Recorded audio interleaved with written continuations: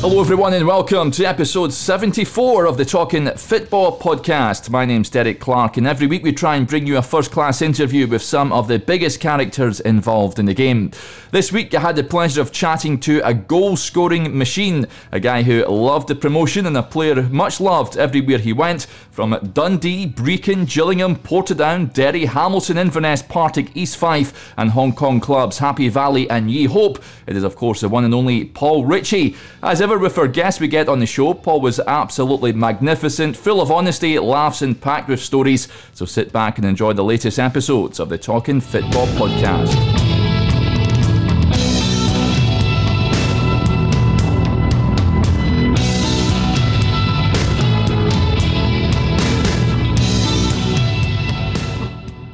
Hello everyone and welcome to another edition of the Talking Football podcast. I'm delighted to say we're joined on the line by a former striker, much loved at the likes of Brecon, Accies, Partick Thistle, Inverness amongst others. It's Paul Ritchie. Paul, thank you very much for coming on. No problem. Glad to be here. What a career, Paul. Let's kick off. You were born, is this right, in St Andrews in 1969? Yes, yeah. Fifer, born and bred for my sins. Yeah, we always kicking the ball about as a kid? Pretty much. My dad was professional as well, so he played with like Bradford City and Dundee United and then Cowdenbeath and then had a long career with Brecon. So from a young age I was always used to going to watch him play, going on the team bus at Brecon when I was young, you know, going to all the matches. So pretty much involved in football from a very early age. So it was a way of life back then. Yeah, definitely. And were you always wanting to be a striker, Paul? Was that always a position that you played growing up? Well, to begin with, I was when I started playing in the school, I was quite small actually, and sort of played it on the wing. So I played in the sort of primary school at a young age. I was only in primary 2, and I got stuck out in the wing, I think, just to protect for protection. So I played it in the for a few years and then gradually moved in to central striker and sort of stayed there pretty much throughout my career. Yeah. You started off, was it Kirkcaldy YMCA? Is that sort of where you started off and then Dundee picked you up in 1987? Yeah, so I played sort of through the youth ranks with Kirkcaldy YM, who were my local sort of boys club team. Played in quite a competitive Fife league. And so they were local to me. I'd played all up through the youth system there, and then I got picked up by Dundee and signed what was schoolboy forms then. They used to call it old S forms. Yeah. Meant you were attached to a professional club, but you could still play boys club football. Yeah. And then eventually, you know, you would go in. So when I joined Dundee as an S form, we would sort of train with other S forms. Would all come together during the school holidays at Easter, in the summer, October, and you would have like training camps, but pretty much the rest of the year you played with your own boys club team, and there were scouts who were coming out just to check how you were doing, sort of in between the training camps that you had. So that was good. I really enjoyed that. There was a few of us from Fife initially travelled through together to all the training and stuff like that. So that was good. Archie Knox was actually the manager of Dundee at that time, before he left to join Alex Ferguson. So, and they had quite a good youth set up with Jockey Scott and Alec Ray and other coaches in there working with the youth. So, in those days, you didn't have a huge amount of youth coaches. You tended to find that the manager and the assistant manager coached all the age groups. And you maybe had another coach, a first team coach or a reserve team coach. And they basically coached all the teams from first team down to the youth team. So, you know, that was a good experience as well. Yeah, I was going to ask you about Jockey and Archie. Did you have many dealings with them when you were at Dundee? Yes. I mean, as I say, Archie was the manager that signed me. Yeah. And after a couple of years, I was sort of progressed into the reserve team setup. So it was Jockey and Archie who were you know, in control of the first team and the reserve team. So my early part of my football career, they were heavily involved in the coaching and my own development. Probably more so Jockey Scott. You know, he was a striker himself, so a lot of the training we did was around striker movement. And I think, you know, fair play to Jocky, he was a great coach.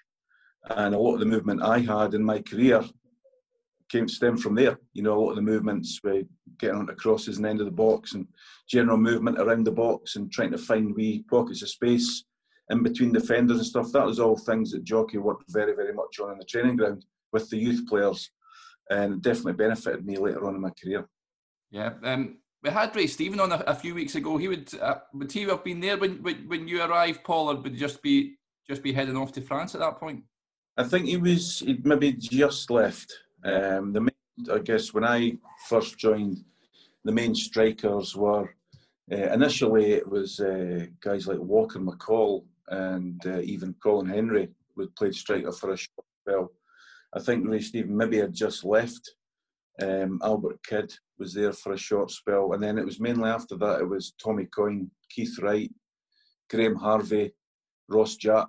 They were 4 superb strikers, and you know, when I did go in full time during the school break, if we were doing, you know, sometimes I would get brought in to work with the strikers, so it was great learning off these guys as well.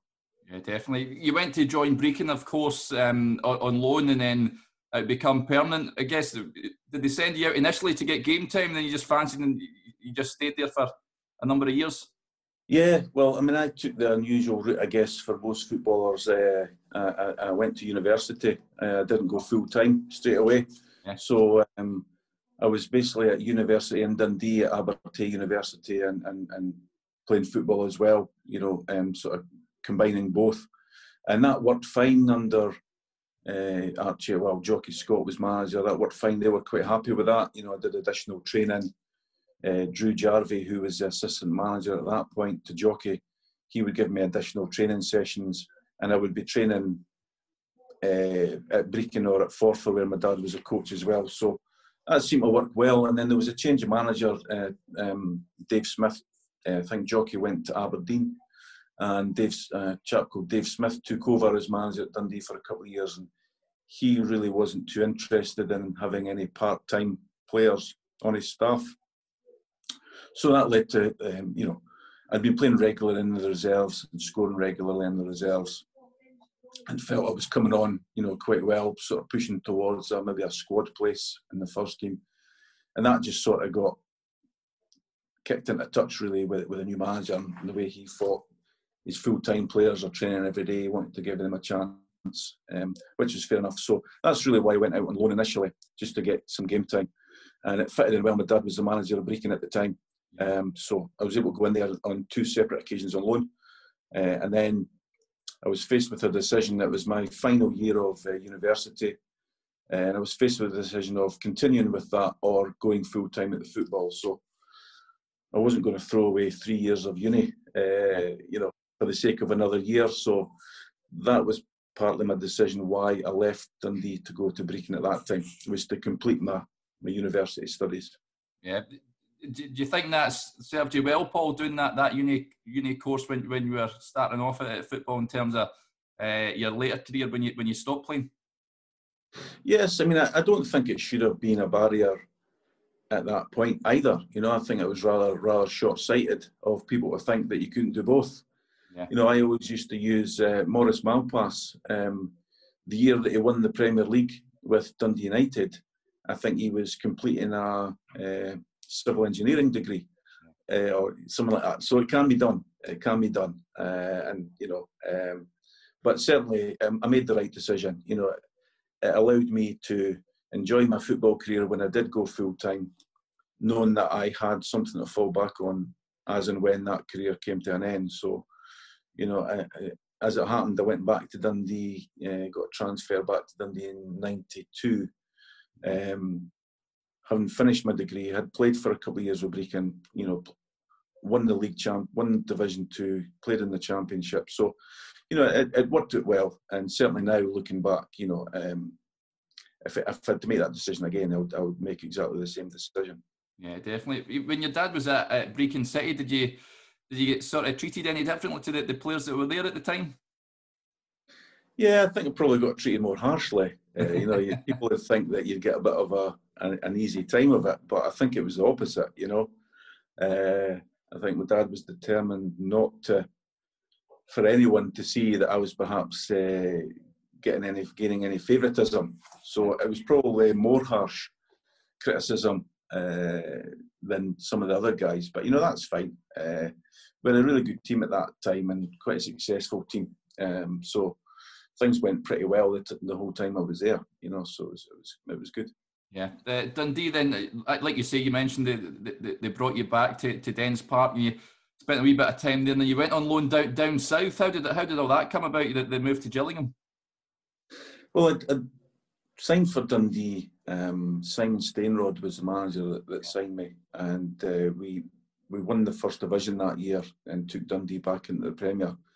And the following season, after a good pre-season, I just picked up one or two injuries and never really got fully fit. It was just one thing after another that season. Played a few games, but was never really 100% fit. And Glenn Roeder was the manager at Gillingham at the time, player manager, and he was a good friend and former teammate of Simon Stainrod. He was looking for a striker to try and help them out. They were sort of down near the bottom of the league that we're in at the time. So Simon came to me and said, look, you're not 100%, you've had a few injuries, why don't you go down there for a month? You'll get 6 games in a month and you'll come back here and you'll feel a lot better. And he says, and then we'll get you back in the team. So I went down there and that's exactly what happened. So I went down there, really good club. Glenn Roeder, fantastic coach. He was still playing at that time actually, and he was still a wonderful player actually. But even better coach, and we really enjoyed it. So I went down for a month, scored a few goals, felt I got a bit of form back, felt a lot fitter, came back to Dundee, and then pretty much played at Dundee through the rest of that season, and we ended up staying up. So scored a few goals when I came back that helped the team, stay in the Premier for another year. So it was a worthwhile experience, and just getting to go down south and play a bit and experience that as well was really good as well. Yeah. How did you find Simon Stainrod as a coach? I got on really well with him. He's a colourful character. Didn't lack any confidence in his own ability, but no, he was a good lad. Some of his training methods were a little bit unorthodox, but he was very, very keen on team building and getting the team together and team bonding, and so he would do all these crazy things, just to try and get the team together, But it was good. It was good, and he had a lot of knowledge, a lot of contacts in the game, and he was bringing in a whole variety of players into the club that perhaps they wouldn't have got otherwise. So it was quite an interesting time when he was in charge. It was good fun. Yeah. And the Premier League, did you notice a jump in the standard when you're playing there, Paul?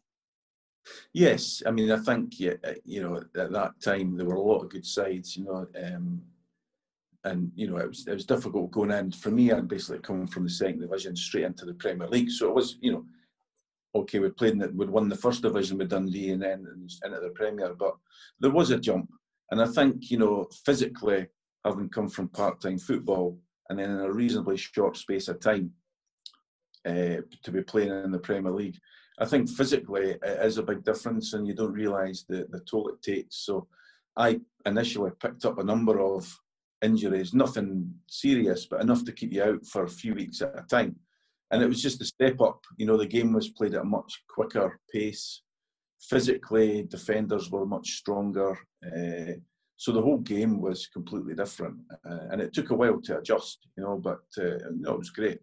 Yeah. Unfortunately, years at that level, but it was great. It was great to go and play all the good stadiums and that in the country. Yeah, I was going to add, did you play in the Dundee Derby? Would you have played in that game? Yes, played in a few. So that was great. I think the very first one that we had, the season we went back in the Premier, we won 1-0. I think Billy Dodd scored a penalty at Tannadice to win 1-0, so that was great for the Dundee fans to celebrate that. And then we had a couple of draws, and I think we lost other games, but great to play in. Not so good if you lose. You sort of have to keep. If you're living in Dundee and then you're on the losing end of the derby, you sort of have to, stay in the house for a couple of weeks or you get stuck. But no, it's great games, and of course we played. even going up to, I mean, I always loved playing at Tynecastle. I thought that's a terrific stadium, the old stadium. Always a great atmosphere there. Easter Road as well, Aberdeen, you know, so it was great, as well as obviously Rangers and Celtic. Going to these grounds, fantastic to go there and play in front of the crowds, you know. Yeah. So, no, it was great. I look back on that with a lot of great memories. Yeah, definitely. Was there any sort of tough defenders that you came up against and you knew you were in for a difficult afternoon? And, you know, you go into the Premier League, they're all pretty tough. But at that time, sort of, I think Richard Gough probably reigned supreme in the Rangers team. You know, that was a very, very good Rangers team at that time. And they were sort of probably, I don't know if they were in the middle of their 9 in a row sort of squad.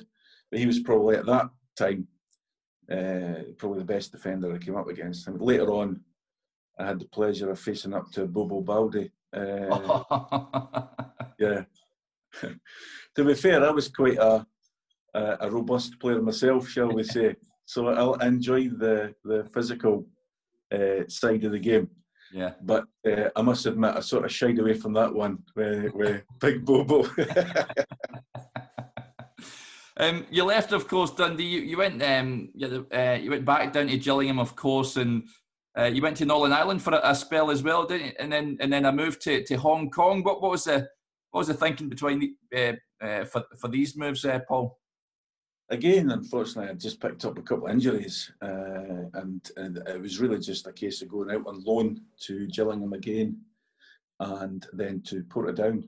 At that time, Jim Duffy had taken over as manager at Dundee, and I'd actually broke my fibula in a Scottish Cup game at Clydebank for Dundee, and so I'd been out for a number of weeks. And again, he'd said, "Why don't you go over and play a few games, get yourself fit, and then you'll come back into contention when you come back." So I went out to Portadown for a month, and that was good. That was a good experience as well. You know, I was surprised at the standard of the league out there, actually, you know, considering most of the teams are part-time.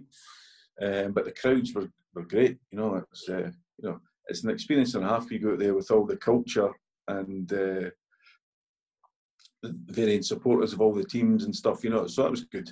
Really enjoyed that. Came back and basically my contract was up for renewal. I hadn't featured an awful lot under Jim Duffy, so he wasn't going to offer me a new contract. So I was available that summer, and it was actually Ian McCall, who had been a teammate of mine at Dundee when I'd first joined. He phoned me up and said, "You know, what are you doing? You got any plans for next season?" And I said, "Well, I've got one or two things sort of going on." He says, "Well, look," he says, "I'm going out to Hong Kong for a year, or maybe longer." He said, "But I've signed a contract to go out there for a year." He'd been out there for a month on loan the previous season, just to suss it out. He said, it's great, you really like it, it's a great lifestyle. He says, they've asked me to recommend players, you know, to take back with me. He said, "So if you fancy it, let me know." So that was it. So we went out. There was initially 6 of us from Scotland went out, and then 2 didn't get a contract. There were 4 of us who got a contract, and 2 lads sort of came out on trial, and it didn't quite work out. So there was 4 of us out there for a year. Yeah. Myself, Ian McCall, Gary McGuinness, who had played with Dundee United and St Johnstone, so I had quite a long career at United, and Paul Ronald, who had been with Clyde. Yeah. So the 4 of us went out, and there was a Scottish guy, Neil Armour, who'd played with, I think, Stranraer and that before. He was out there as well. So Lee Bullen, he was out there at the time as well. He was playing with one of the other clubs. So yeah, we had a good Scottish contingent, and went out there and played in their league for a season with a team called Happy Valley. So no, that was good. It was good standard. There was a lot of foreign players playing in that league. So most teams had 4 or 5 foreign players in their team. A lot of Dutch guys, Brazilians. There was a few guys from Nigeria. There was quite a few guys that were from sort of Serbia, Yugoslavia, you know, all these places, Croatia. So it was, it was really competitive league. Really enjoyed it, and culturally as well, going out there and experiencing that culture of sort of living out in Hong Kong and going into China and going into all these other Asian countries. It was fantastic, it really was. Great time. And, so thoroughly enjoyed that year out there. Scored quite a few goals. So I made a bit of a name for myself. So, I had the chance to either stay out there or come back to Scotland at that time. So moved back to Scotland from there and joined the Accies. Yeah. Before we talk about the Accies, of course, you'd go back out to Hong Kong, Paul, and spend another few years there, and you were quite successful, especially when you rejoined Happy Valley. I was reading you won the grand final and all that, and the League Cup, and you scored a good amount of goals there. Yeah, it was great. I went in between times. I sort of went out for a year to Happy Valley, and then I came back to Scotland for a couple of years with the Accies, and then I went back over to Hong Kong for 3 years after that. So my final year out there was again with Happy Valley. They were one of the best teams in the league. They were sort of expected to be challenging for the league. So we actually won the league that season and won a couple of trophies. Fantastic experience. We actually played in the Asian Champions League. Yeah. So when I joined them, they had already won the league the season before. So they had qualified to play in the Asian Champions League. So we played Nagoya Grampus. And Japan, yeah. Which was famous. I think that was the team that Gary Lineker joined towards the end of his career. So their star player in those days was a guy called Dragan Stojkovic, who had been the Yugoslavia number 10 and captain, huge cult hero in his own country. So he was the star player. They had an array of Brazilians and whatnot playing their team. So to go out there and play, in the sort of early rounds of the Champions League, Asian Champions League, was absolutely brilliant. Travelling to Japan and the way you were treated when we got there was fantastic. It really was. In fact, the culture of the Japanese is such that when we went to play the away tie, of course there were no fans, there were no Happy Valley fans travelling to the game or anything like that, like perhaps we would in this country. So what the Nagoya fans decided to do was an allocation of their fans became Happy Valley fans just for that game. We didn't know this. So when we actually ran out at the start of the game, there was a section of the stadium which was all green and white flags and Happy Valley, and we're like, where's all this coming from? As it turned out, it was the home fans that just wanted to feel welcome before they thrashed us. So that was I'd never come across that before. That's bonkers. And what I mean, what they like in terms of the passion for the game and all that over there? Was it quite passionate, you found, and quite mad for football? Yeah, I mean, there's a huge interest in the Premier League in Hong Kong and China generally. Huge interest. There's huge sort of Liverpool and Manchester United and Arsenal supporters clubs based in Hong Kong. The huge following. Everyone's got the satellite TV. Everyone's watching the games. So it's massive. It's absolutely massive. The interest in the local professional game perhaps wasn't quite as fanatical. Yeah. But they would still turn out in the numbers if it was quite an important match. Or they hold a tournament in Hong Kong every Chinese New Year, which tends to be towards the end of January, February time. And they call it the Carlsberg Cup. And it's a Hong Kong League select team. Yeah. It's picked from all the league clubs. And they will play it to represent Hong Kong. And they will play against 3 other international teams. So in the time I was there, I was selected to play in that 3 years. So we would play Paraguay, Norway, Mexico, South Korea, Poland. Who else did we play? Can't remember who else we played. So you were actually playing Czech Republic. You were actually playing international sides. They were sending out, maybe not, these countries weren't sending out their full strength international sides, but they were very, very strong nonetheless. So that in itself was great. And these games were all held over a weekend at the National Stadium. So the Hong Kong people would turn out in force, so that would be a 40,000 sellout. Yeah. The whole weekend. So that was great to be involved in that. So the interest was there. You know, maybe the quality of the local league wasn't, well, it was nowhere near Premier League standard, but when the games were important, they would definitely turn out to watch, and it was quite interesting. We also, each club was allowed to hold or host a sort of exhibition match each year. Yeah. It was a way of them trying to generate income for the club, you know, because the way they ran it was slightly different. So each club could effectively hire out the national stadium for one game, and they can invite in a team from abroad. So you'll see it a lot now. A lot of the Premier League teams are going out to Asia to play the pre-season tournaments. So it's sort of before all that happened. The year before I was there, the actual England team came out and played just before Euro 96. But when I was there, I was asked to play for another club, and they played against Chelsea. So Chelsea came out and played towards the end of the season, and that was brilliant as well. I mean, that was a good crowd, and the Chelsea team that came out, okay, they might not have taken the game all that seriously. You know, it was a bit of a sort of recreational trip for them, but they brought out their full team. You know, so the team that we played was fantastic. It was, you know, for me, striker, the two centre halves, you know, is Desailly and Leboeuf. Gus Poyet played. Albert Ferrer, who'd, you know, played about 100 times for Spain and Barcelona, he played. Graham Lasso,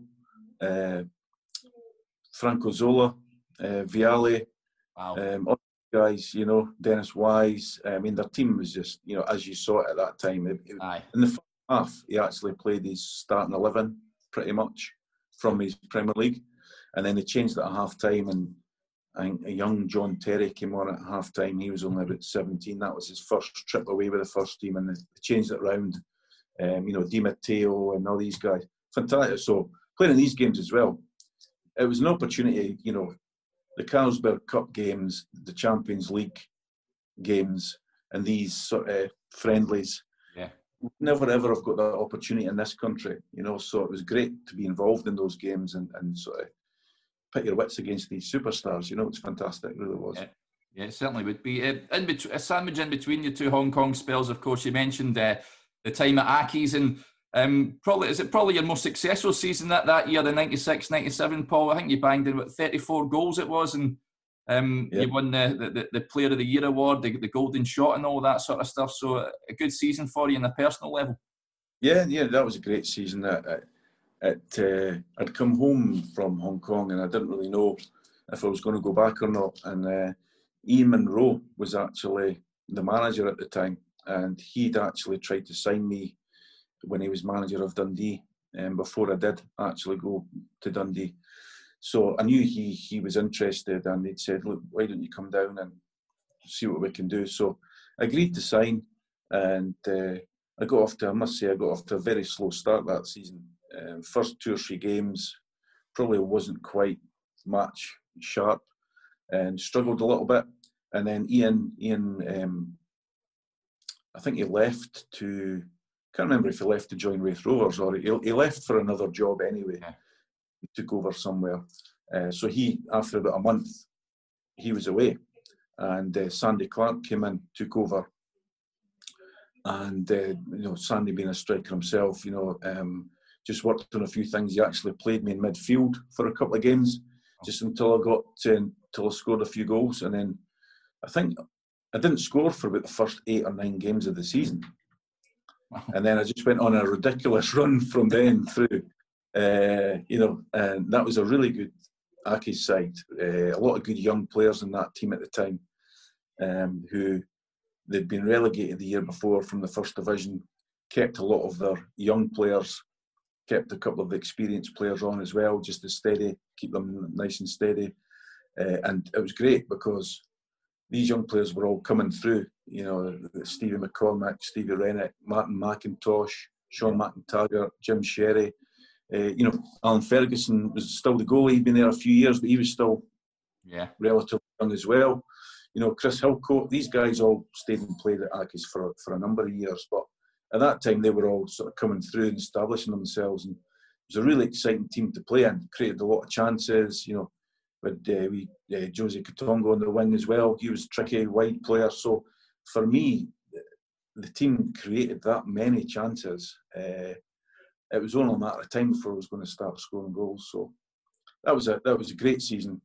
You know, we won promotion, got the team back up, and on a personal level, you know, scored 34 goals and won a number of awards, the Golden Shot and the PFA award for the division that year. So yeah, that was a great season to come back and rejoin Scottish football.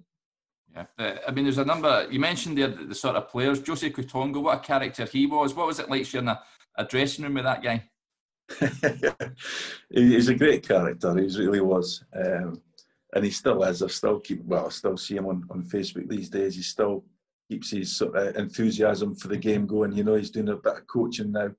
It was funny, we used to train at... the thing with Jose was, you didn't know whether he was going to turn up or not to training, you know, because he had, let's just say, he had quite an active social life.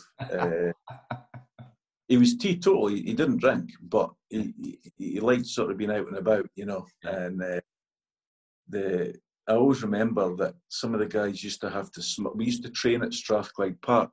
Yeah. And we used to sort of go to a specific spot and then train there. And there was some woodland nearby. And I can always remember on several occasions, some of the boys having to smuggle Jose's training gear and his boots in the back of the bus, and he would sort of just appear out these woods. You know, I think Sandy Clark probably knew what was going on, but he turned a bit of a blind eye to it because he knew he wasn't turning up drunk or anything like that. But he'd probably been at a party the night before and stuff, you know. So yeah, he was good. He was a good laugh. I mean, you picked up your awards, the PFA. I mean, they're quite notorious, the PFA awards.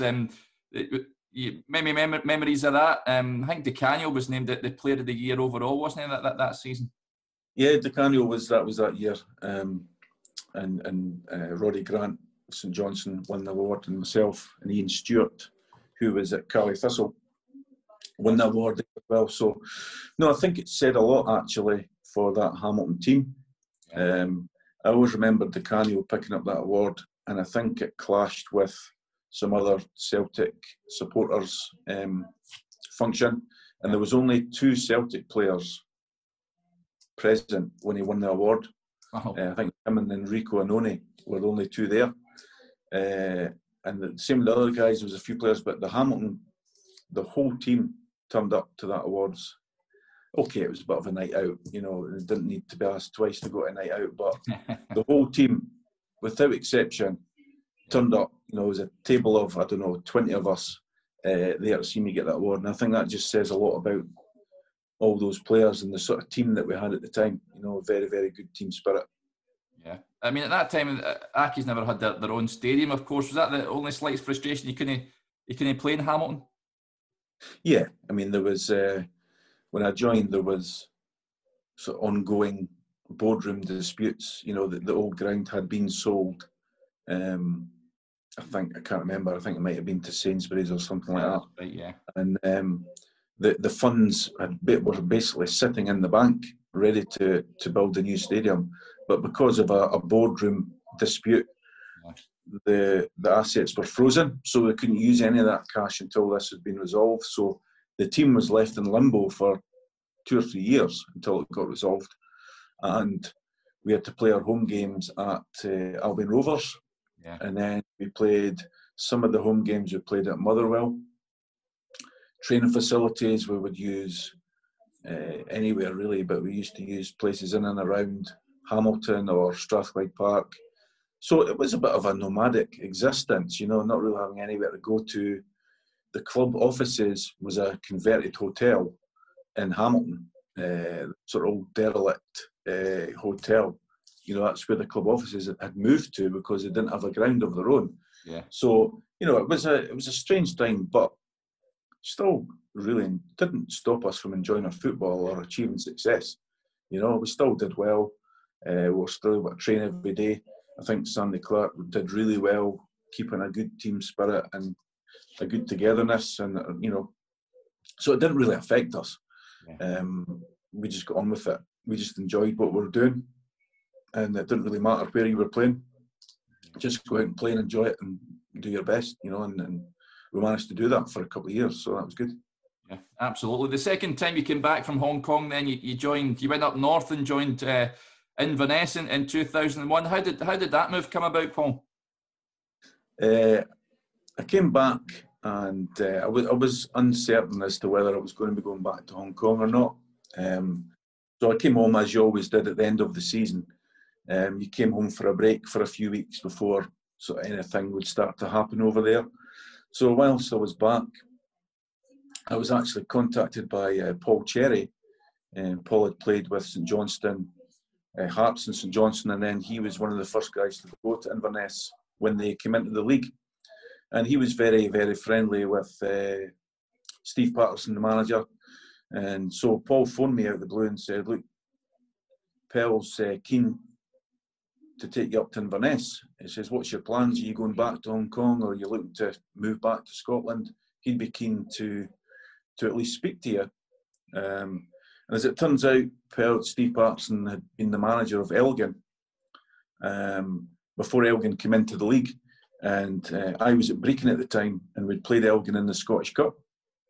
And we beat them, I think, 8-0 in a replay. And I'd scored a hat-trick in that game. And I think that had always stuck with him.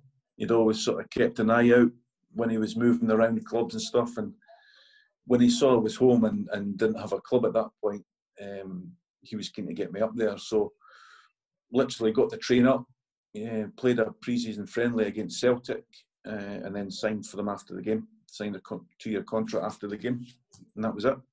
Yeah, you spent 3 years up there, so I imagine was it somewhere you enjoyed playing your football up there?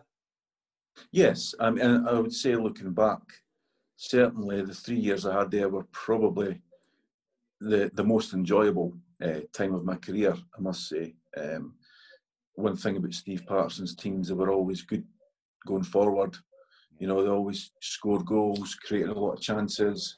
When I joined them, I was 32 at the time. Didn't really know what I was going into, but they had a lot of good players at the club. Bobby Mann, Stuart McCaffrey, Roy McBain, Golovic, Barry Robson, Wyness. A lot of really, really good players, a really good squad of players actually. And it was great for me because the chances, Charlie Christie's still playing at that time. He was still a good player, effective. So they were a team that, again, similar to Hamilton, just created chances, and they just needed someone to get on the end of them. So for the first couple of years, I partnered Dennis Wyness up front. Dennis was a terrific player, great foil for me. His sort of skill around the box to create a space and get a shot away, or the old Wyness shuffle. You used to see it many a time, destroy defenders. So that was a great team to play, and it really was. And every game was enjoyable. Just the way Steve Patterson managed the club, he was fairly laid back. He was very much looked after the players. He was a great sort of people's guy. He would delay training on a Monday because a lot of us stayed away from Inverness to give us a bit extra time at home at the weekend. Wee things like that. Yeah. Gestures like that. Yeah, everyone really appreciated. And as I say, the first 2 years, great. Scored lots of goals. Did well in the league. A couple of great cup results. Yeah, some good cup runs. And we were up near the top end of the table, but I think we were probably a little bit too open. And it's great for me because the chances were coming in thick and fast. Yeah, lots of goals, but probably in terms of trying to win a league, we're probably a little bit short. And when John Robertson came in, sort of towards I think it was about New Year time, and what would that be, about 2002. Both John and Donald Park, brought in a few players of their own, and that really galvanised the team, much harder to beat, as well as still having the creating enough chances and scoring goals. We were a much better overall team. And my last season there, we added Barry Wilson and David Bingham from Livingston. Signed in Liam Keogh, who'd been with Celtic as a youth, and he was starting to come through. Richie Hart, who was a local lad, he was starting, he established himself in the team as well. So we added to the strong squad that we already had. And my last season was just great, I mean, I was 35 years old, towards the end of my career, won the Challenge Cup. Yeah. We got to the semi-finals, a bit unlucky to go out in the semi-finals of the Scottish. Yeah. Won the championship, took Inverness into the Premier League for the first time in their history. I'd finished the season top goal scorer, scored 23 goals that year, and topped off, I got the SPFL Player of the Year award for that season as well. So, I mean, to top that off, was absolutely brilliant. But the 3 years in general I look back with great memories. Yeah, no, absolutely. That you mentioned John Robertson, Paul. As a coach, what was he like? Obviously, a former striker himself. Was he good for your career? Yes, I mean, I would say both Robbo and Donald Park were a great combination. Yeah. I mean, their knowledge of the game is just so vast. They're so engrossed in the game, even at that stage in their career, that you couldn't help but benefit from that. And the training was great, and they did a lot of functional work and some tactical work. But just in general, they're just wee chats about the game and what they knew about the opposition, and their knowledge was just so huge that I think everyone in the team just moved on to a different level. It was great. It really was. Yeah. You mentioned the Scottish Cup semi-final. Of course, you would score it in both the original tie at Hampden and then the replay as well, but go out to Dunfermline. Firstly, what was it like playing at Hampden, Paul, walking out there and playing there, and how disappointing was it you couldn't just get over the line and make the final? Well, we'd played Dundee in the semi-final the season before. So walking out to Hampden, I think any young footballer will tell you, or certainly of my generation, that's what you dreamed of as a kid. I'd sat and watched all the Scottish Cup finals, all the Scotland games, when these were featured on TV. And you just dreamed that one day you might get the chance to go and play at that stadium. So to do it in the semi-final, I think the year before when we played Dundee, it wasn't much of a match. We never really created much. We lost 1-0 to a poor goal. So we came away from there thinking, that wasn't too great. Not really any great memories of it. So I think as a team, the second time round, we were determined to not walk away with that same feeling. At least give it a go. Okay, you might lose the game, but at least give it a go and try and give a better account of yourself and actually make a game of it. And then we did that. I think we were a bit unfortunate. Dunfermline missed a few chances in the first game, and then I scored just before half-time. Put us in a good position. But Dunfermline did have a bit of sustained pressure in the second half, and they got an equaliser. The replay at Pittodrie, again, we were a bit unlucky. I scored. We went 1-0 up, and then we lost a goal, and then Barry Nicholson scored a fantastic second goal, I think it was. Sort of went on a bit of a mazy, an individual goal. It was probably one of the goals of the season. So, it was a great experience. But to look back and think, I was lucky enough to go out and play at Hampden on a couple of occasions in a big game. It's just things that you dream of, when you're a kid. So, no, it was great to look back.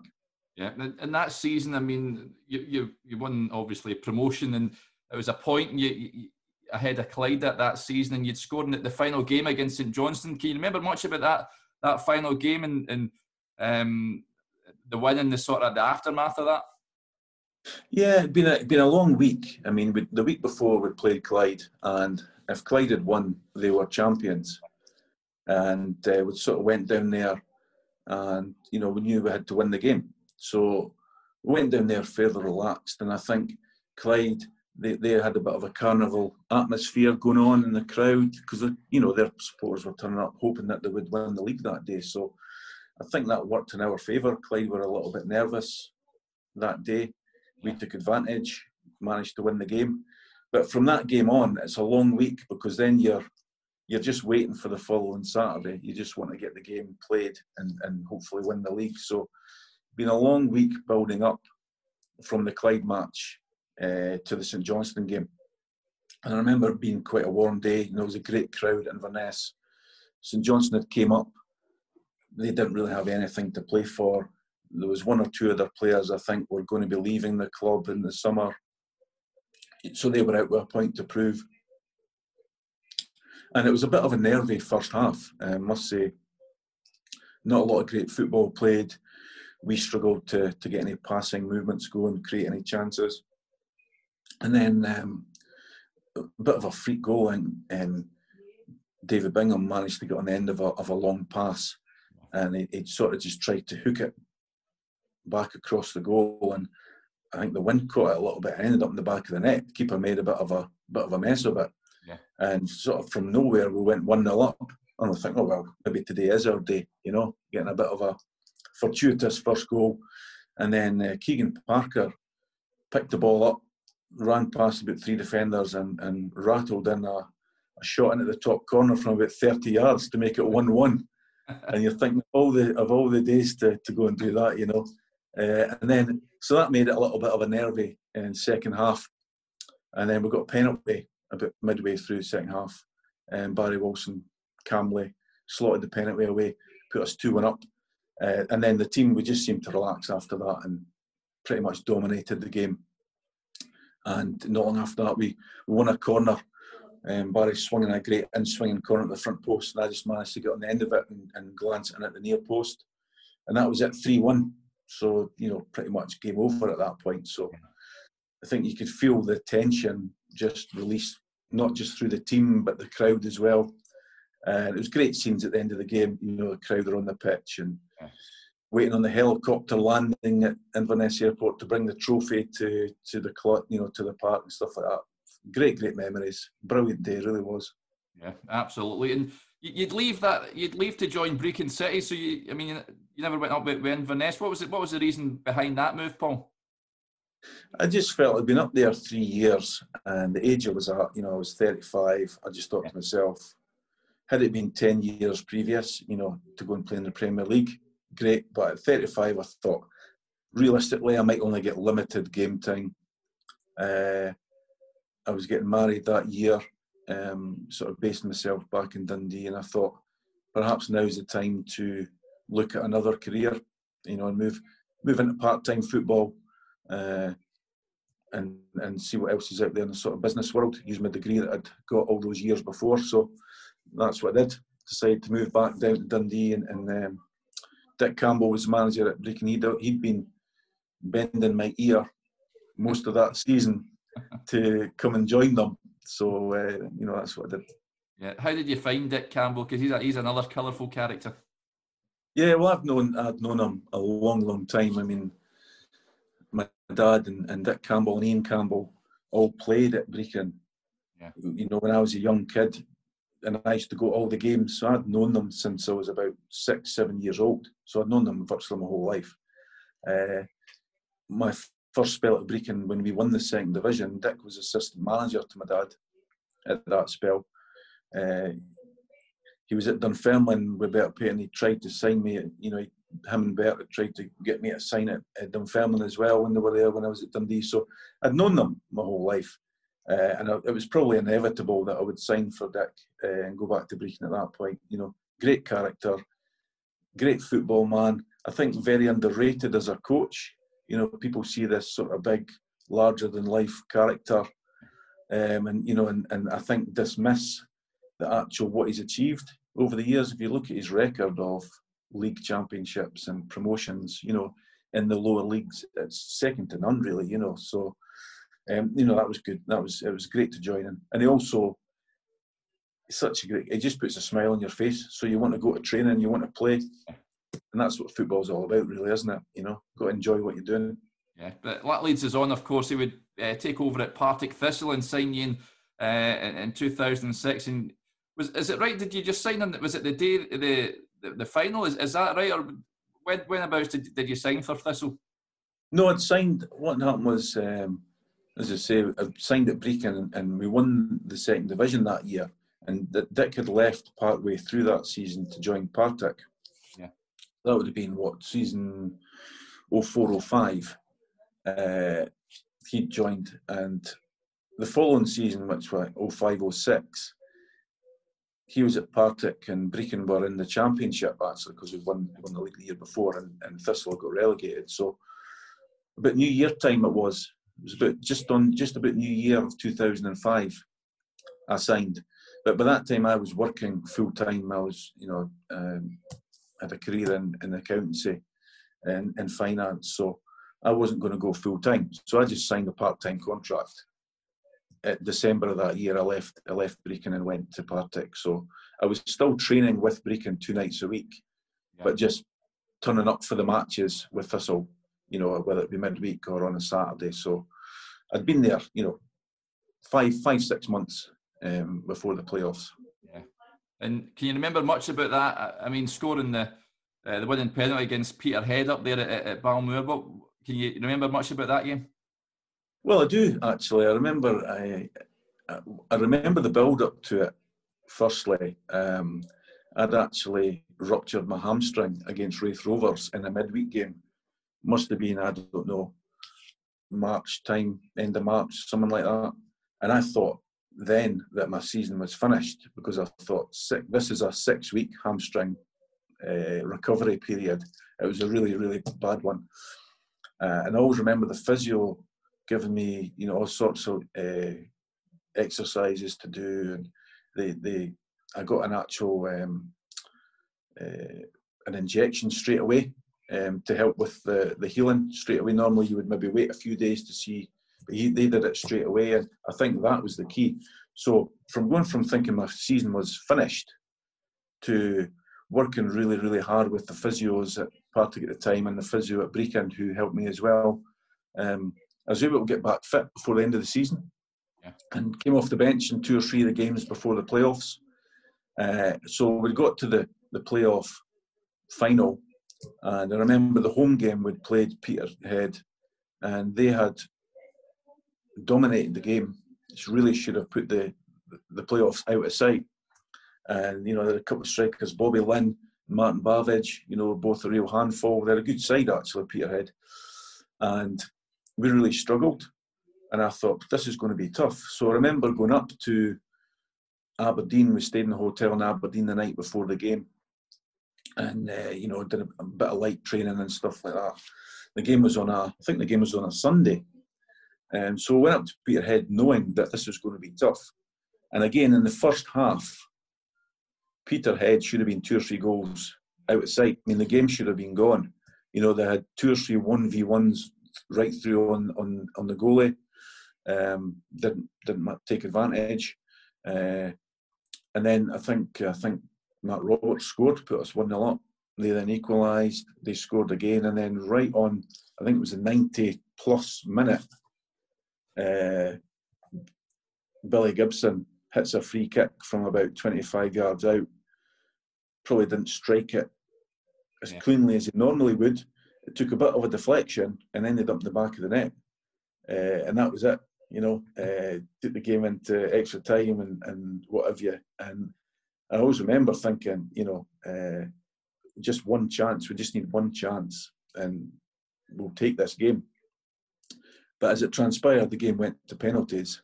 I think I came on as a substitute, if not long before the end of 90 minutes, maybe during the period of extra time. I can't really remember, but I remember coming on as a subby and thinking there's definitely goals here. Yeah. The game ended, went to penalties, and as it happened, I was up to take the 5th and final penalty. So I think Peterhead had missed a couple, so my penalty was the decisive penalty. And I just remember just strolling up, just feeling quite calm, really. Not overly nervous. Obviously, there was a huge amount at stake for Thistle in particular to go up, but I didn't really feel that pressure. And, Paul Mathers was the Peterhead goalkeeper, actually, and Paul was a teammate of mine at Dundee some years before. And I always remember having a discussion with him that he would always dive right to his right in a penalty shootout. And he always felt if he was to dive to his right 5 times, at least 2 or 3 of the penalties would go to that side. Yeah. Just the law of averages, rather than trying to guess each time. So that was always in the back of my head, and I thought, I'm just going to delay this and see if he dives to his right, and I'm just going to roll it in the other side. Yeah. And that's what he did. So my memory served me well. He probably won't remember telling me that, but it was probably about 15 years later that I used that. But I just remember scoring the goal, and Thistle fans, it was great numbers came up to that game, you know, huge sort of travelling support. Just remember there being a bit of a pitch invasion, really, you know, with the fans coming onto the pitch. So it was great scenes, really was. And I was delighted for that, because I think he'd come under some criticism at the time. And that had, you know, the relief, you know, he was visibly relieved, and delighted to take Thistle back up. So, you know, it was a great day. Yeah, in that dressing room as well, I mean, like, you know, we had Jimmy Gibson on a few weeks ago as well, and it certainly seemed like a fun place to play football, that's for sure. Yeah, it was a lively dressing room, shall we say. A lot of good characters. I mean, it's difficult, because I was coming in as a part-time player. Yeah. Coming in at New Year time, you know, for a short term, for a 6-month contract. So it was difficult for me to come in and integrate. But to be fair to the boys, they got me involved in everything. You know, I was just one of the boys, and there was none of they weren't standoffish in any way, because I was sort of a so-called, you know, acquaintance of the gaffer. Yeah. Someone who was coming in, they could see I was coming in to do a job, and, you know, scored a couple of goals, and we had some decent performances. So, you know, I was just one of the boys, you know, and they kept me involved, you know, in everything. You know, usually when you're getting slaughtered by the boys, that means that you're sort of get accepted. So I come in for quite a bit of stick. You know, Jimmy obviously is a great character, and Matt Roberts was in the dressing room at the time as well. You know, he's quite a vocal character as well. So no, it was good. It was really, really great 6 months. You know, I was 37 years old at that time, you know, so going into that environment and ultimately winning the playoffs with him was absolutely brilliant. Yeah, and then a final season at East Fife, and then was the time ready, do you feel then, Paul, to hang the boots up? Yeah, I mean, I went to East Fife, and again, they were building a strong side. I mean, we eventually lost the playoff final to Queen's Park. Yeah. Very, very good Queen's Park side, actually, very well coached with Billy Stark. But they had a lot of really good young players who would go on and play at a higher level, and they were just too much for East Fife on the day. But no, that was a great year. Dave Bakey was the manager. I know him locally from his time in Tayport Juniors. You know, very, very successful, winning the Scottish Cup and dominating the league for a number of years. So I knew these guys, and there was a number of younger players as well from Dundee. So we had a great time. That was a great year. Really enjoyed it. We should probably have won the league, if I'm being honest. I think we were leading the league at Christmas time by a number of points, and then just went through a bit of a bad spell after Christmas. But no, it was a great time. Really enjoyed it.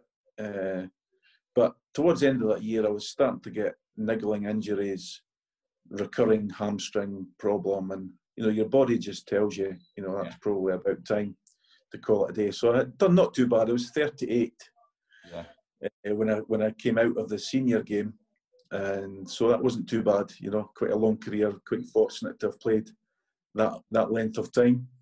And then I went on to have a year in the juniors with Lochie United after that as well. Yeah, certainly it's a good innings. And did you not fancy going into the coaching side of things? Is that something that tickled your fancy? You were not too bothered? Yeah, as I say, that when I left East Fife, I joined Lochie, who played in the East of Scotland Super League in the juniors. Ray McKinnon was the manager. Ray's a friend of mine. So I joined there as a player coach, and we had a good year. We won the Super League that year. I then had to sort of try and complete my professional studies, so I had to take a couple of years away just because of work pressures. And during that time, Raymond, or after that sort of 2 years, Raymond actually left Lockheed to join the SFA. So he got a job with the SFA as a development coach with Donald Park and Jim Fleeting. So Lockheed came back and approached me and asked me if I'd be interested in taking over. So I was actually completing my A licence coaching badge at the time, and I thought this is a great opportunity to get back involved, coaching at a decent level. So I was actually manager there for 3 years. Wow! Yeah. Finished my A licence. 3 great years. Brilliant club, and especially for me as a young coach. Just learning. Learn by your mistakes, basically. And so I had a brilliant 3 years there. Really enjoyed it. But the commitment was just coming too much with my work and starting a family, and the time commitment was no less than it is in the senior game for a part-time manager, so I just felt it was maybe the time just to step out of it for a year or two and then just see what happens. So, no, I'm still very keen to get back involved in the game. Of course, opportunities now are fewer and further between, really, with the sort of financial way of the world at the minute. But, keep an eye out, and my son started playing football now, so I'll go and watch him train and encourage him and watch from the sidelines. So no, hopefully at some point I'll get back involved in some way. Yeah, good stuff. Finally, Paul, we touched on the sort of most difficult opponents that you came up against. In terms of, is there one player that stands out as the best that you played with? Best that I played with? It's probably a difficult one over quite a long career, but I think probably Dundee. At that time, Wee Dodgy was a cracking player. Monty Horst, Dusan Virto, internationals. Darius Adamchuk was playing in Poland at the time, so they were good. They were good players.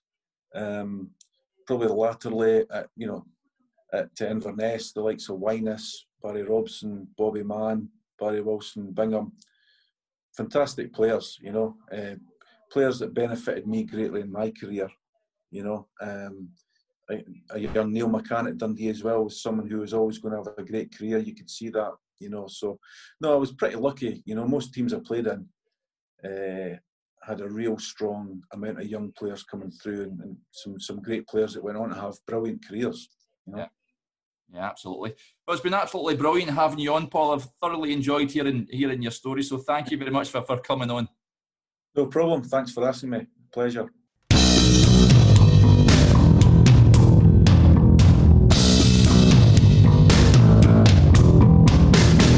That was episode 74 of the Talking Football podcast with Paul Ritchie. As ever, I hope you enjoyed it. Remember, if you want to listen to any previous episodes, you can catch them all on all podcast platforms. Be sure to check out and subscribe to the Talking Football website. It's talkingfootball.co.uk, where you'll find a whole load of great content. If you're on Twitter, you can follow us at talking_football, and we're on Facebook as well. Join me again next week when I'll be chatting to former Norwich, Scarborough, Clyde and Partick star Jamie Mitchell, and I can assure you don't want to miss this one. But until then, enjoy the rest of your week, keep safe, and bye for now.